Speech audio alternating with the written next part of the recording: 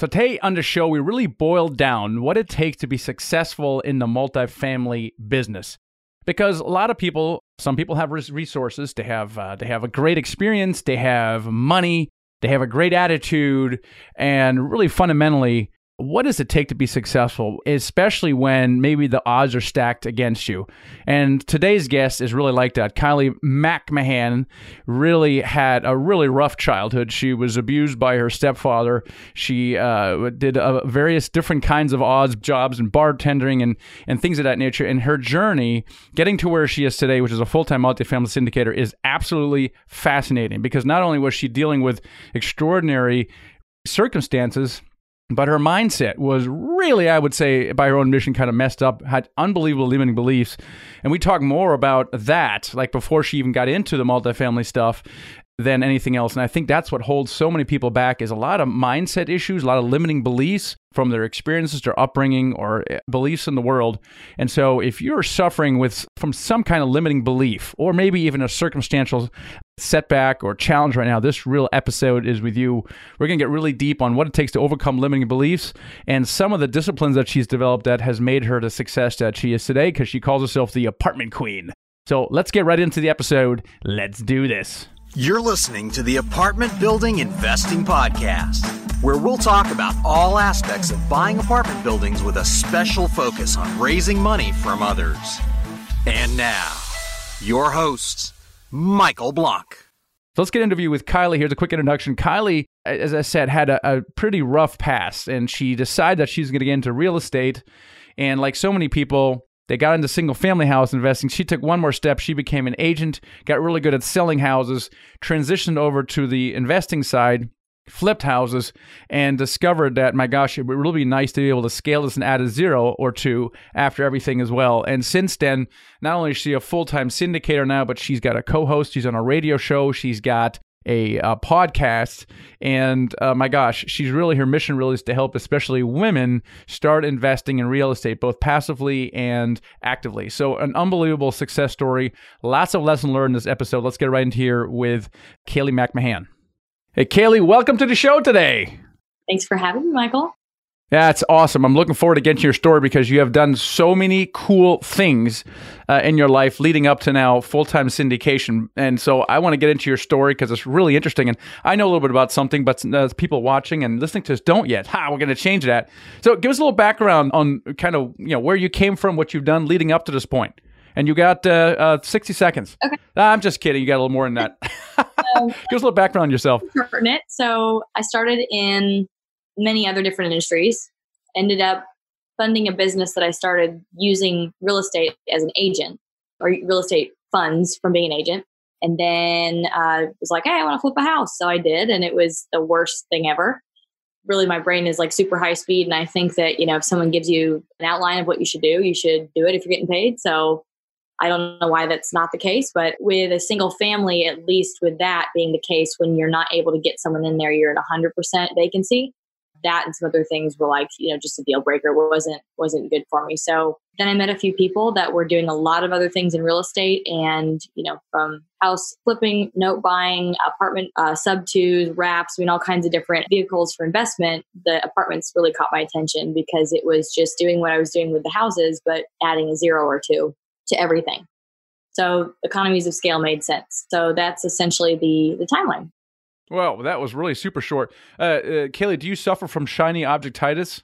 Or maybe you used to? Because I used to. You know what? I don't know if that's what it is. What it is it's a gift that I have as a person that no longer is on ADHD medication. So they want on meds to control you and make you focus.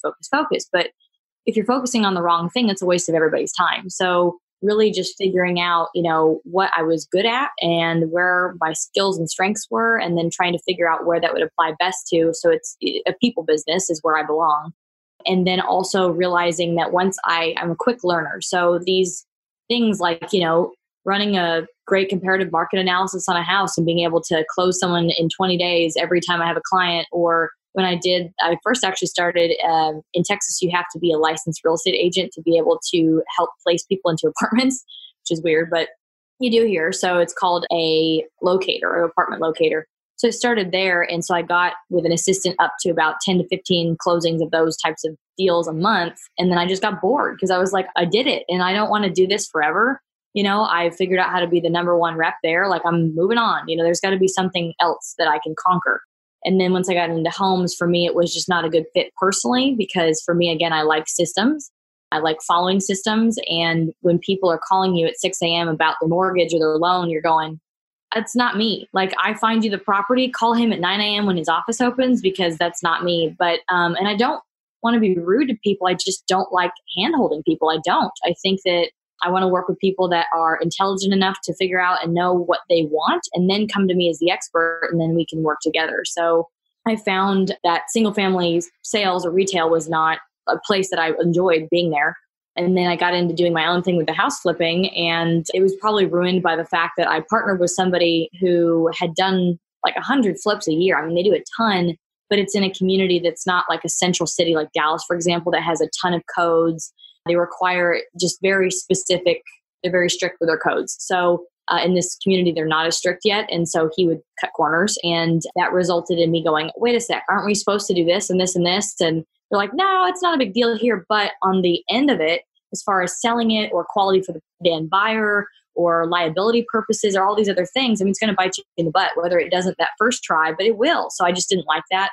And I was like, there's got to be a more professional, better way to do this. And so for me, again, Apartments was doing the same thing, but doing something that for the most part ish, that, when you go for a large apartment, there are systems, there are people, staff, property managers that help you to be able to delegate, give a job to somebody, let them do their thing. And then I focus on bringing in more acquisitions and money. What were you doing before real estate, and what got you into real estate to begin with? Before real estate, or directly before, I had a business called The Millionaire's Assistant. And what it was working as essentially a house manager for wealthy people. So someone that was a concierge service. So you'd work with people, and I would contract out for a half a day or a full day. We'd do a certain retainer service. So monthly, however many hours they felt they needed to make sure that all the schedules were all aligned, all the bills were paid, all their vacations were scheduled, all the cars were serviced, all of their properties had the lawn care done. Whatever it is that they needed to put systems in place, again, that's what I like. So I'd get in there and figure out a way to bring in this person, bill that out, whatever, and then work myself out of a job with some people because like they no longer needed me except for to come visit every once in a while. And at that point, it's not really worth the fee, if I'm not like working. But some clients where I'd get to the point where I was never a cleaner or a maid, I would bring those people in.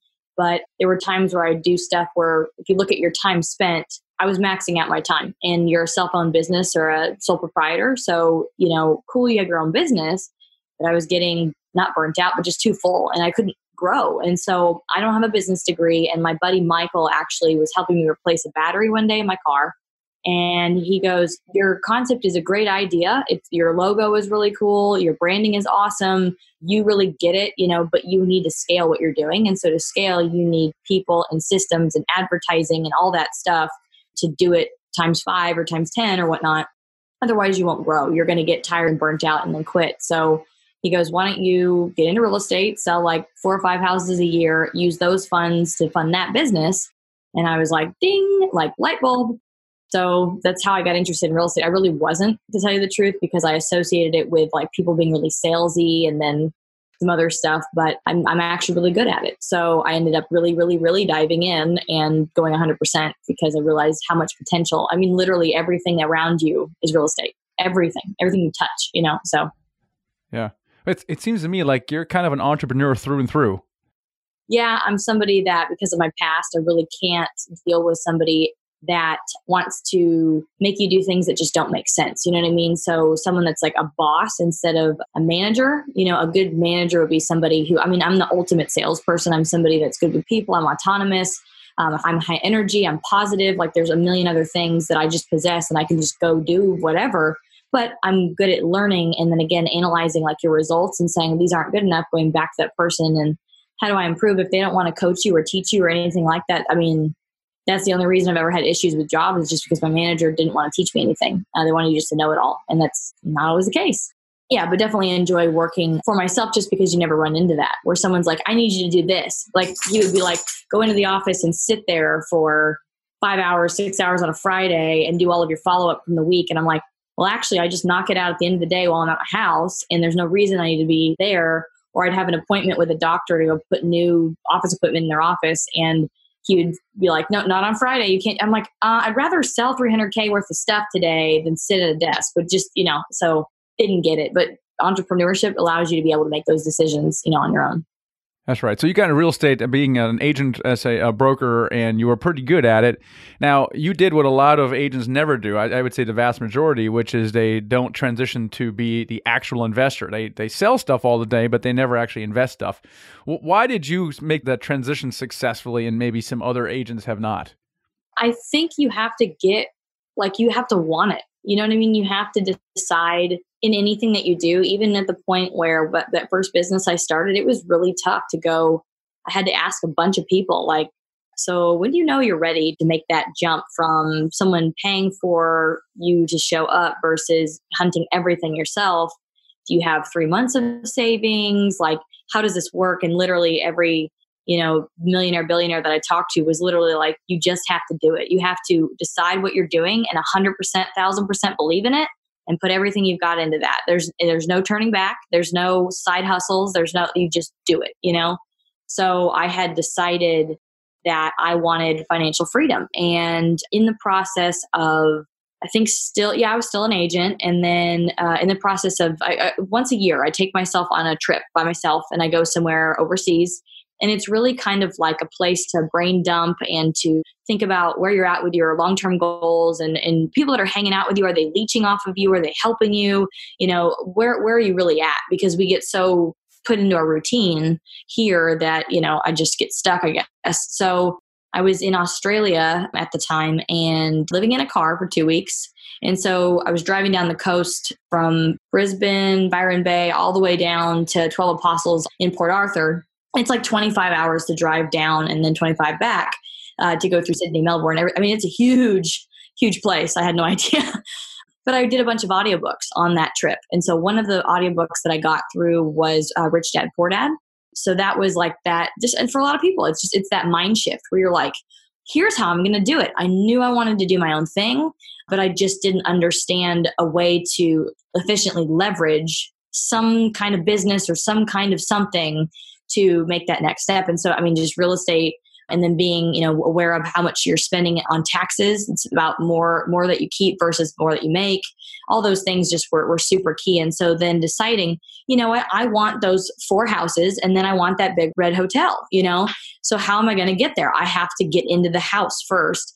So 100% deciding that's what I wanted to do, I decided to take all of my commissions and do that.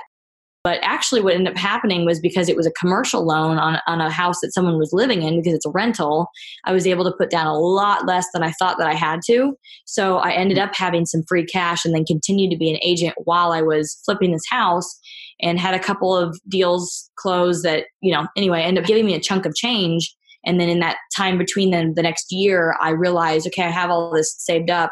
And I want to be in multifamily. So definitely 100% of what's in this account is going into that next deal. So I don't know what kind of size of a deal that can buy or whatever, but I made it work. So you just have to 100% do it. I know that I can always bartend. I know that I used to be an EMT. I've been a dental assistant before. I can learn whatever. And so I knew that if I lost everything, I could stay with a friend for a little bit and figure it out again. Wow. That's amazing. Yeah. That's really cool. So you felt worst case scenario, you go back bartending and you'll get through it. And so that's pretty cool because a lot of people are afraid of failure, right? And, for entrepreneurs, the fear is always there, right? But it's how you deal with that fear. A lot of people have the fear and they don't take action. It paralyzes them. They say, no, I'm not going down there. And entrepreneurs, crazy people like us, we're like, yeah, let's do this. Let's see where it takes us. Yeah, you can't have fear because when you do fail, there's going to be a certain level of progress you've gotten to. I read a ton, and so it's in my field of focus. And then I do a couple of books here and there for me, personal growth wise. And I go to counseling every week. So I do work on myself, but you've had a lot of growth in the process of starting up a business. I'm assuming that you get past year 2. That's usually when businesses fail, is before year 2. But in that time, you've grown a lot. And so you have to take those lessons that you've learned and don't keep repeating them. You can start over, but you're going to essentially start over from like that point you were already forward. You're not going back. You're not losing everything that you learned. you're just more efficient and wise. So, if you were to fail and start again, it wouldn't be as hard to start up. You know who to call, what to do, Yeah. So it's, talk about a time you failed, Kaylee. I can. And then I'm going to say, cause I had to turn it into something, cause I'm never just like, I failed. Shoot, I'm defeated. So the flipping that house thing, it wasn't as easy as I thought it would be. I thought that you're hiring people to do XYZ and they would just do it, then they get paid, then they leave, then we do 10 more a month and we'd scale. I mean, I'm the 30,000 foot view person. So I'm already like way out here, but back it up. Like, no, it doesn't work that way unless they're on my payroll and we have like all my systems put in place and all those things. It really just wasn't going to be scalable like that. When I was doing this flip, we got to a point where I was expecting between 3 months and 6 months, worst case, to be done with this thing. And so we're getting to month 3, month 4. And so I'm getting not upset, but I'm getting concerned, because obviously I'm paying every day for the mortgage, the insurance, the bills on the house, everything, your daily hold cost, it was longer than I expected. So I try to be patient with the people and give them, okay, this is what I need you to do this week, this day. This is how it's going to be done, and really kind of like ball up. And then I actually had to bring another girlfriend in who does a ton of flips, and she is like by the book. And I knew that because she just does good business. So I had her come in and she ended up having to be like, you know what, Kaylee, I'm going to come in and I'm going to pretend like I'm the big boss bee and like you work for me, and I'm going to tell them what to do, and I'm going to tell them how it's going to be done. I'm going to tell them if it's not done by this date, then it's going to be subtracting, just lessons that you learned. And so that really helped to speed it up a little bit and to really kind of, and I separated from that person that was kind of mentoring me on this whole thing, because I was like, you have no idea what you're doing. This is not working. This is not a system. I ended up luckily having a friend of mine who was flipping a house like right across the street, and he was like a couple months behind mine. And Jason ended up being like the older brother I've never had. He like came in and helped me hang my microwave and helped me like just finish up the extra stuff that I had to finish to get it listed. And so I had a target list price and then I had a bottom list price. And so, as a realtor broker, I know I can pull data and kind of see at what point do I need to take it off the market, at what point, So I kind of let it sit for a month and then decrease the price. And I was like, that's kind of like the last decrease I'm going to do. Long story short, I ended up being in negotiations with people to owner finance to them. And there was one gal that we were like really close, but it was just the weirdest thing, because what happens is when they want their monthly payment to shrink, that means you need to increase the term. And it was so weird because she's like, I'm not increasing the term. And I'm like, but that's how we're going to get to your smaller. I couldn't communicate it to her. That's how we're going to get to that smaller payment. And she's like, anyway, so it ended up falling apart. And I go, you know what? I just got to rent this thing. I'm done. Like, I'm not doing this anymore. So I rented it. And I got really lucky that there was a guy that rents it that he is living there for a copper and piping manufacturer. So he moved there for them, and they pay 100% of his rent plus pet rent too. So they pay his bills. And so it comes to my house here at the same time at the end of the month prior, and it's not a problem. So he's been a super easy renter. I put in his lease, all these things like you need to do the lawn care. I've got friends that live in that community and they let me know if the grass gets too high. I text him, he takes care of it, or I hook him up with a lawn guy if he's out of town. So it's been really easy, but we're getting to the end of that lease, I think in May or June, and I'm going to attempt to owner finance it to him again.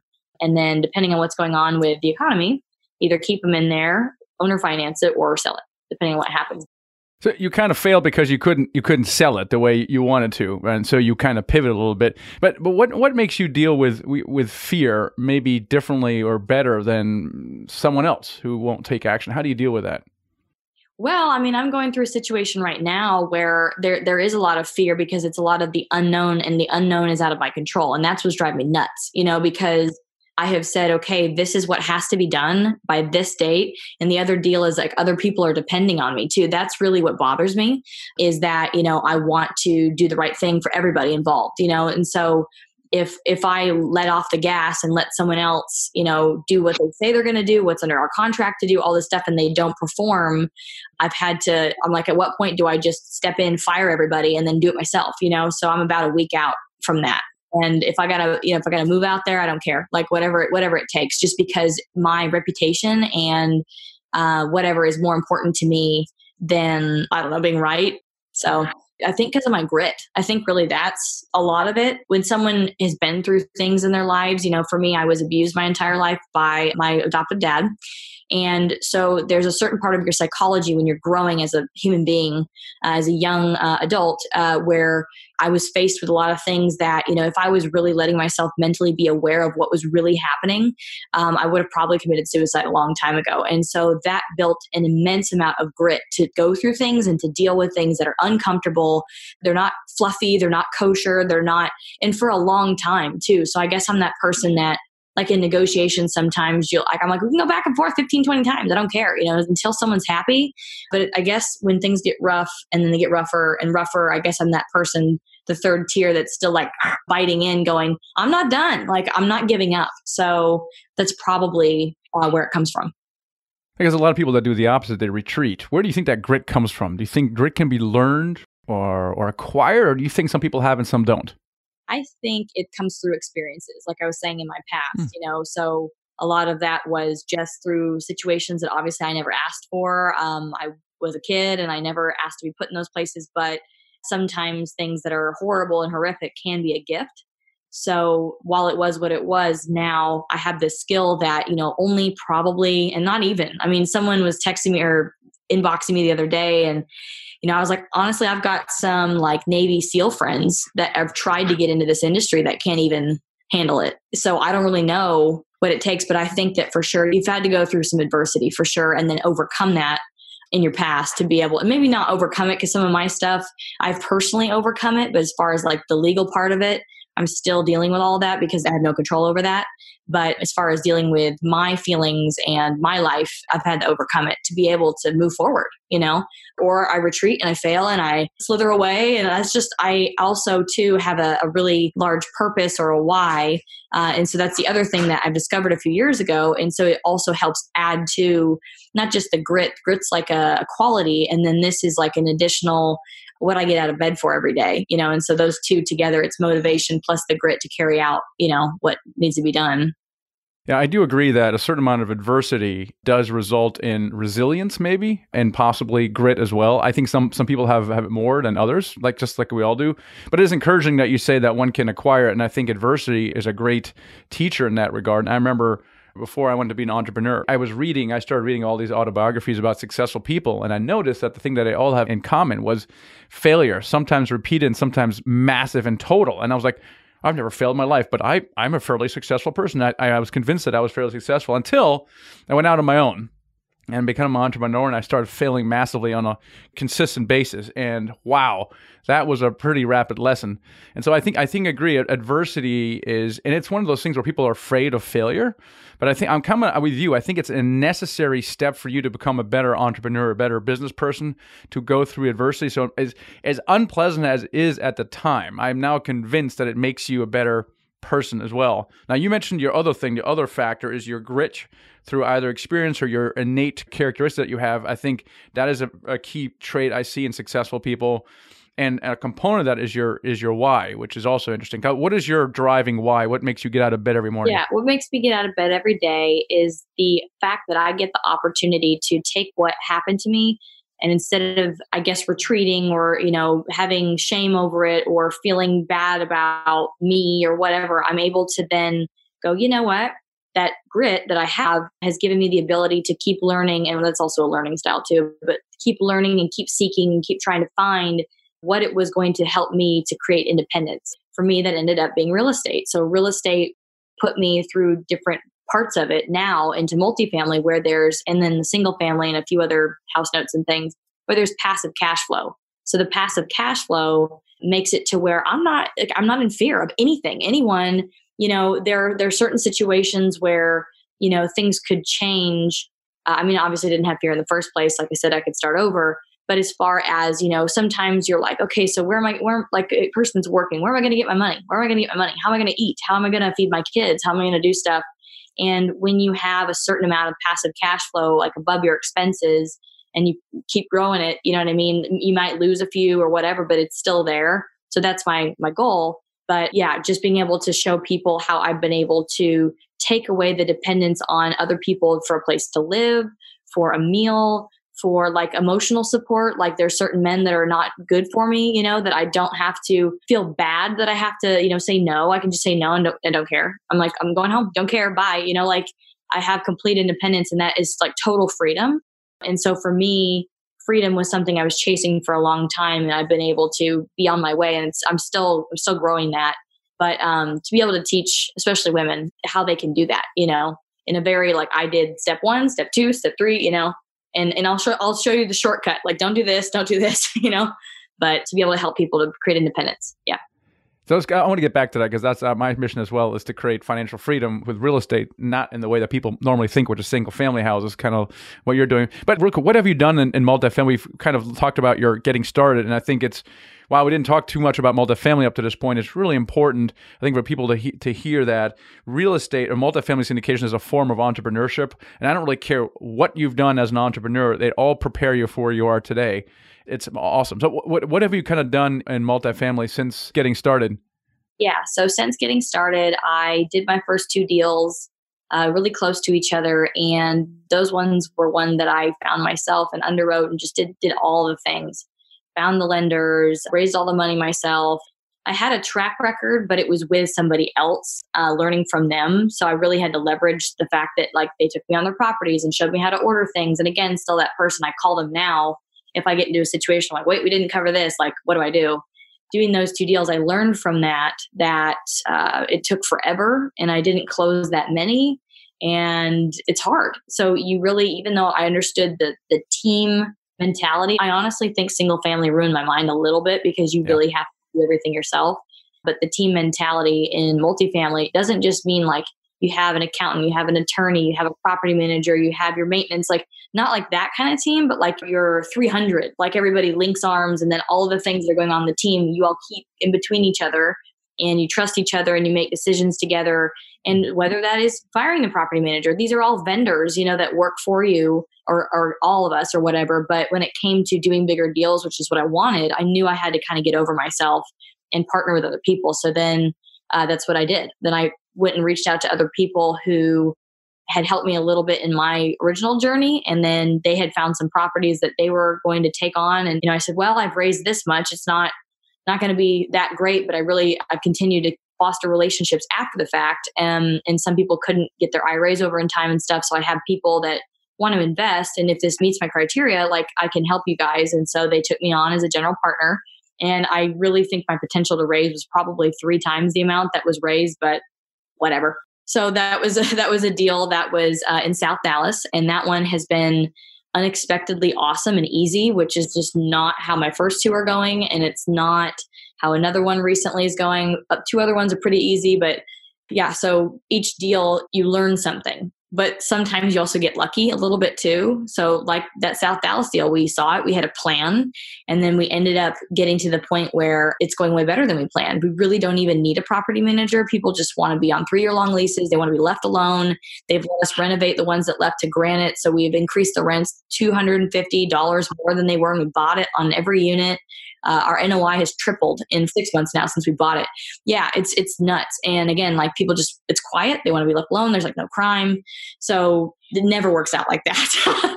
Then the next deal was a little bit larger. That was 48 units. And the next deal after that was in Phoenix. Yep. And that was with 2 other friends of mine who, again, I'm just very grateful for them.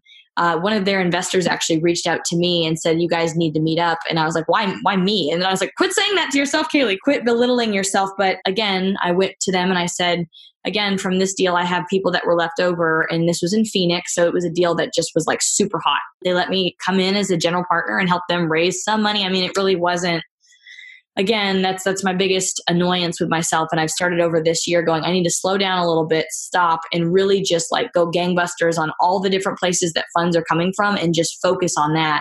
So that, a person I met a week ago or 2 weeks ago was like, you have this insecurity right now where you're worried about not bringing in the deal and doing it yourself as the key principal and stuff and getting a tiny sliver of the pie. And you want to be able to, make those decisions again as the main principal. And they're like, well, don't you think if you had, $100 million in your bank account that you could control the purse strings and figure out a good deal, And I was like, hopefully, I don't know with what I'm seeing out there too. I don't know. But anyway, a couple of my partners, they're the ones that have been getting access to deals that are not listed or deals that are under market or, meeting the criteria, So kind of had to, again, get over myself again and start going, what am I really good at? put my butt in that seat and let them have their seats. Each deal, you learn more. I mean, that's why I love multifamily so much, is because I'm a lifetime learner. That was my Gallup Strength Finder style of learning. And so that's the other thing, is all those other jobs I've had, I figured it out. And then I was like, now what? Like, you got bored. Yeah. And I was yeah. In multifamily, you're constantly learning. Like, the market just keeps changing and things keep updating. And so there's things that we're like, hey, lease that up now. We've got, oil changing and, whatever. There's all kinds of stuff or new technology coming on the market. And this is even staying in like one class of apartments, or one and a half, classes of apartments. People constantly are asking me to do new development. They're constantly asking me to do assisted living, I have to say no like 5-6 times a day, because I still don't know it all, so I have to focus. But so yeah, taken me about a year. So I learned for about a year before I felt comfortable enough to put in a letter of intent. And then that closed the next calendar year. It took like 2 months for the seller to not be ridiculous. And then the next year it was focusing on partnering with other people where I could help in some way in those deals and not have to like own it all. So now at this point, I am general partner in, I think, 720 or 30 units, something like that. I'd have to go add them up. But, my goal was to hit about 1,000 units. And then now I realize that I don't care about units anymore. Like, it's not about the number. Luckily, these deals that we've done, again, those deals met the criteria. So cool for everybody. But when I'm searching now, yeah, it's more about like how much meat's on the bone, the neighborhood, like the reputation of the place, like going in the community and figuring out like what other people think right now, stuff like that. So I love that. It seems to me like you like to be boss, Kaylee, and you're being kind of a junior partner in these deals, but you will be boss. It just takes time. And I think you're humble enough to realize that, hey, if I can be a junior partner and borrow someone's track record to get into a deal, and that's great. And that's great advice to everyone watching, listening to this stuff, is just become a junior partner. You raise some capital. Maybe you can find a deal. You can underwrite for someone else and you get into the game. And everyone who starts this way ends up being their own boss at one point. They end up sourcing their own deals, right? It doesn't matter which way you come in. You kind of all end up in the same place. So it's only a matter of time before you end up in the same place as well. Now, I'm curious about something, actually, because you said it earlier, and I don't see a lot of women in this business. Right. I don't know about now. I see plenty of women real estate agents, but I see very, very few multifamily syndicators in that space. Do you have a theory of why that is? Well, I don't know why. Well, I have a couple of things. So in investing, so I guess really from the perspective of whether you are the investor or you're investing, so whether you're leading as the investor or you're investing in the deal as like limited partner, you still have to understand what you're doing. So a recent study, I think it was the end of 2019 by Merrill Lynch Bank, they produced a study where 61% of the women that were surveyed did not feel comfortable investing in real estate or investing period because they didn't feel, or they cited not enough knowledge.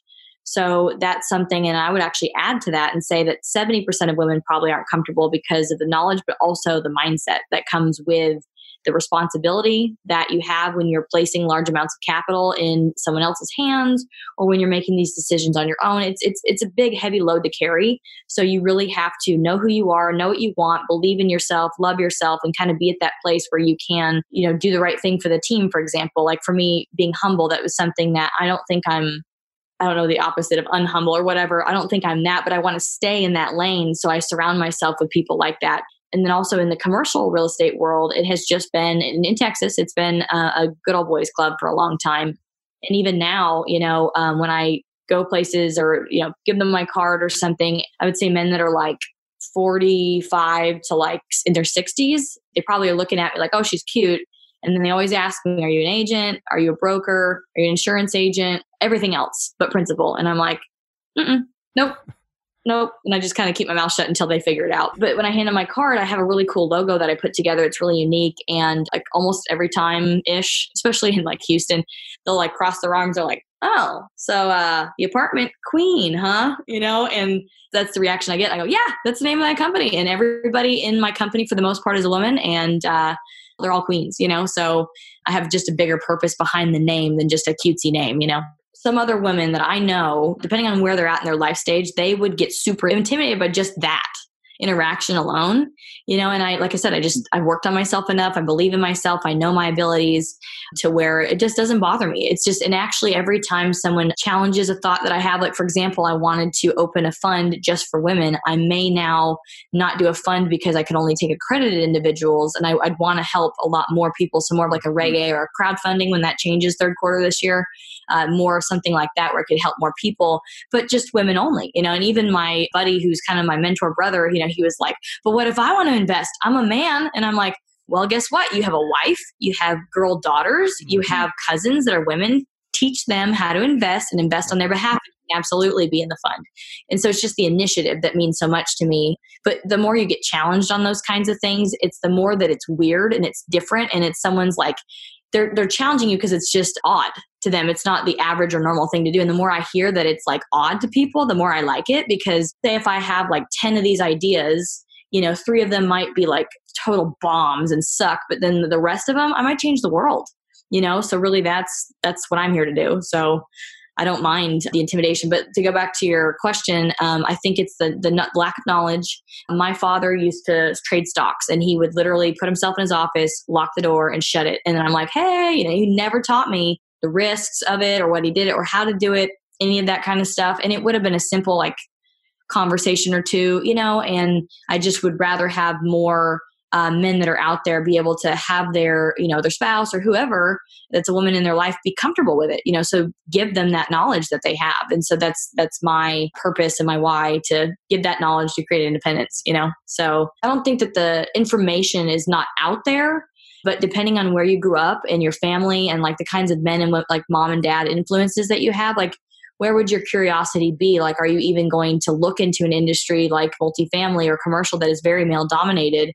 Or would you feel like, I'm not even going to look in that direction because there's so many men? And for me, something I struggle with, but I have mind shifted, it is no longer a struggle. In the beginning was dealing with like single brokers. I'm a single female that constantly want to date me or sleep with me, And I'm like, this is ridiculous. I literally just want to buy your deal and give you 3% or 2% or whatever. Do you not want like money? I don't understand this. And so then I like come across, all right, this is all in my head too. Then I'm like, oh, do I come across cold when I then come up and say, here's the boundary? Like, we're not going to do that. Here's something I learned that has gotten rid of that issue for me 100%. It's the reverse belief of beliefs that are holding you back. So for example, like believing that I had to write it down. I was at a conference and it was, what is that negative belief that's holding you back? And it was that every single male broker in the multifamily industry will try to sleep with me instead of give me business. And so then I had to flip the opposite and write down, there are single male brokers in my industry who do good business, legitimate business that will give me deals. And, so they're out there. It's just, maybe less. I don't know. And so having that belief and then telling other people and putting it out there, that it actually like magnetism, it brings it to you. And so the people also know that the other end of the spectrum that you don't like, you don't deal with that. That's not okay with you. And so they stay away. So it's a mind shift thing too. So realizing that whatever you want, you can have it, but you got to ask for it. That's a cool little idea. Taking a limited belief, rephrasing it to turn into an affirmation. That's very clever. I love that. All right. So you're having coffee with a girlfriend or acquaintance, and she wants to do what you do, but she's hesitant. What advice do you give her? I just came from lunch. That's exactly what they were talking about. It's a couple. They do a lot of single family. They're pretty good at it, but and they also have a Jimmy John's franchise. They also have a couple of other things. And the Jimmy John's is not performing or giving them the ROI that they should be getting, which would be like 15 to 20%. And it ends up being a business where if you're not doing a certain amount of activity every day, then you cannot get to the 15, 20%. It's not something that self-runs. So they're kind of just getting tired of that, and then don't want to pay taxes on the earned income from their flipping. And so they know that multifamily tax-wise makes sense for them to invest. But again, they're like, we've even done a program. We paid someone a bunch of money and did the whole thing. We learned underwriting. We learned, so the base of everything is underwriting, and then understanding how to vet which is vetting the deal. So vetting then the market, vetting the sponsors. So those are like the key things that you need to know how to do. And they're at the point where they can vet the market and vet the deal because he's a real numbers person. But then when it comes to vetting the sponsors, I think they're unsure because like his wife is really, really, really, really kind, extremely kind. And so sometimes she gives me things that I have to tell her, don't, like, stop. This has to be reciprocal, like, so we help each other out now. And so when they're asking me about, what's next? So what I've done for some people that want to become active and they don't want to just receive mailbox money, which is what they eventually want. I mean, they could do it now really if they wanted to, but it's internal. So I said, you know what, if you'll invest in a deal, what I'll do for you is anything in this Metroplex that I go to on once a monthly basis or so, get in my car, and I'll take you out there. And in the first 12 months or so, we're constantly renovating. So whether we're putting in a play set, whether we're repainting, whatever, and just ask questions, how we're sourcing the materials, how much it costs, how many bids we got, what's ridiculous, meet our staff, like learn all those things. That's how I learned, was being able to go to someone else's property and learn all that stuff. So I feel like that would help with the confidence, because once you see it in real life, you're like, oh, I get it. I could literally just do this myself, When it comes to somebody who wants more confidence being a limited partner, I think really understanding, or a passive investor. So that would be a good fit for someone who, for example, has a full-time job and they wouldn't have the time to do an active deal like that, because it's going to take all your time, all your time. You got to do it full time. But someone that's a limited partner, being able to, again, vet the deal, like the property, vet the sponsors, and vet the market, those are super important things. And so one thing that, I didn't learn by joining a program, because I knew that I could learn it on my own. Some people need more of someone leading it to be able to follow it. For me, that actually is super annoying. I'd rather, I did a bunch of classes on my own. I got my real estate license just being at home, doing it on the computer, because I can self-teach. So it just depends on your learning style. But if you don't need someone to hold your hand through everything, which apparently in that program they didn't anyway, they just gave them the information, then basically being able to figure out how to underwrite a deal, start there.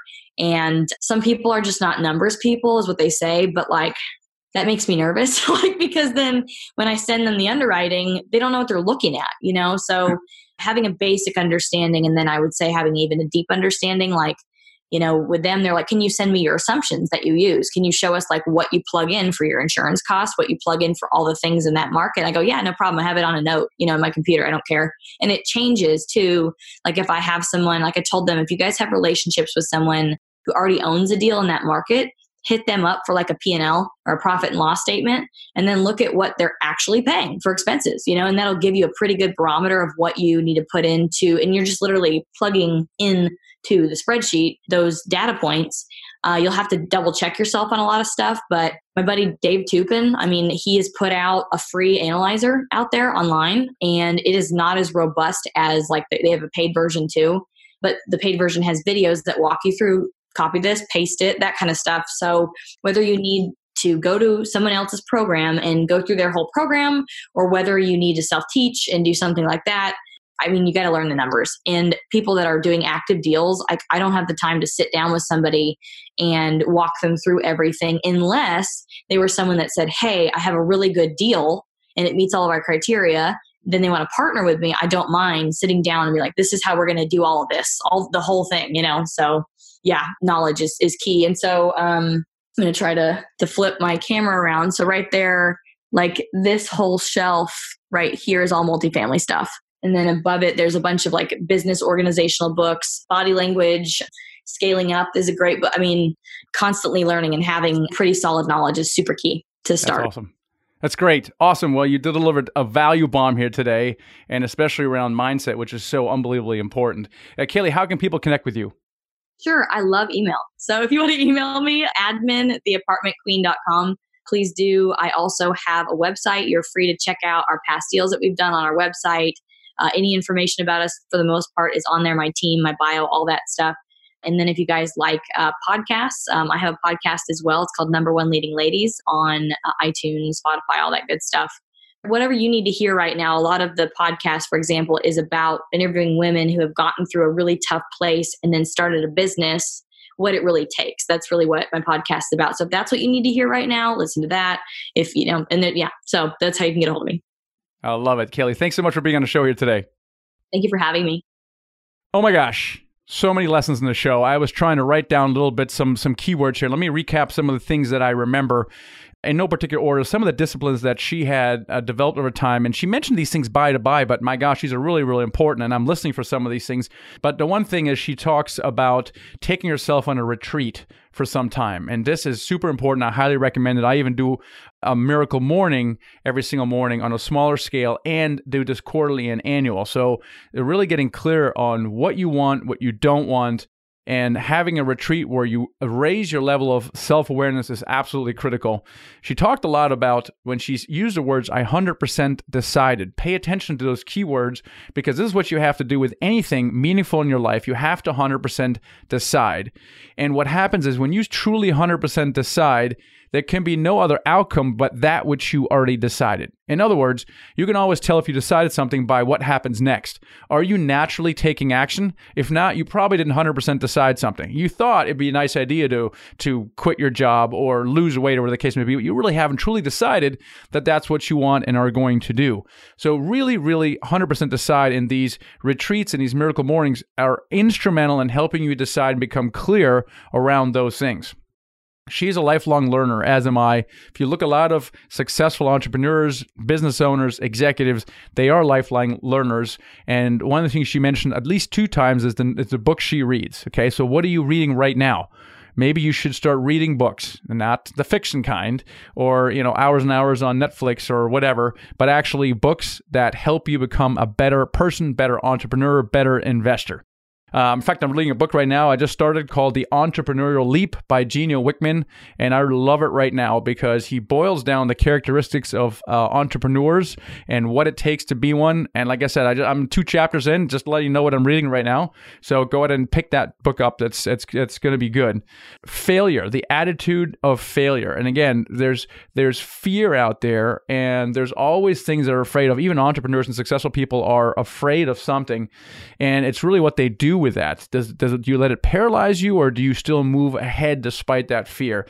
Do not be afraid of failure. Failure is a stepping stone to success as well. She mentioned grit several times, and if I study people who are successful, it's the people with grit. And they may not be the smartest, they may not be the nicest, they may not be the most efficient, but what they have is they do whatever it takes. They're committed to the outcome, as Hal Elrod writes in his book, The Miracle Equation.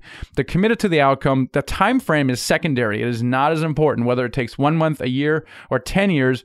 To the entrepreneur who's committed and has grit, they don't care how long it takes. They will do whatever it takes, and that is a very important lesson to you as well. She mentioned her why.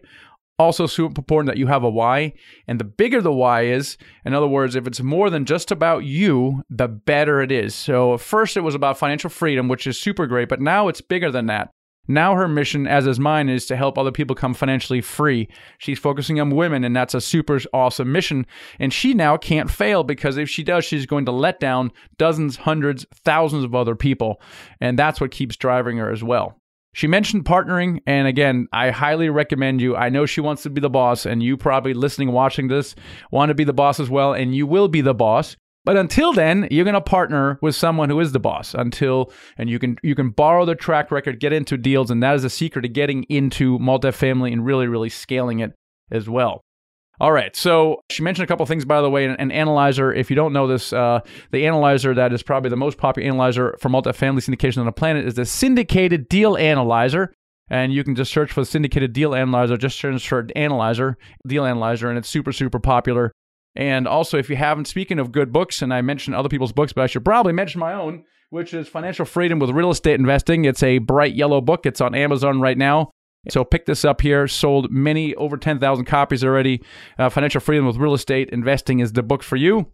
And if you yourself are interested in exploring investing with us passively with our investment company called Nighthawk Equity, and you're just curious about that, we have a great report out for you that compares the stock market versus real estate investing. And we look at all kinds of real estate investing, including multifamily syndication. So if you're curious about that and you're thinking to yourself, my gosh, the stock market, it's not really working for me right now. Is there anything else? Then go download this report. It's at themichaelblank.com/report.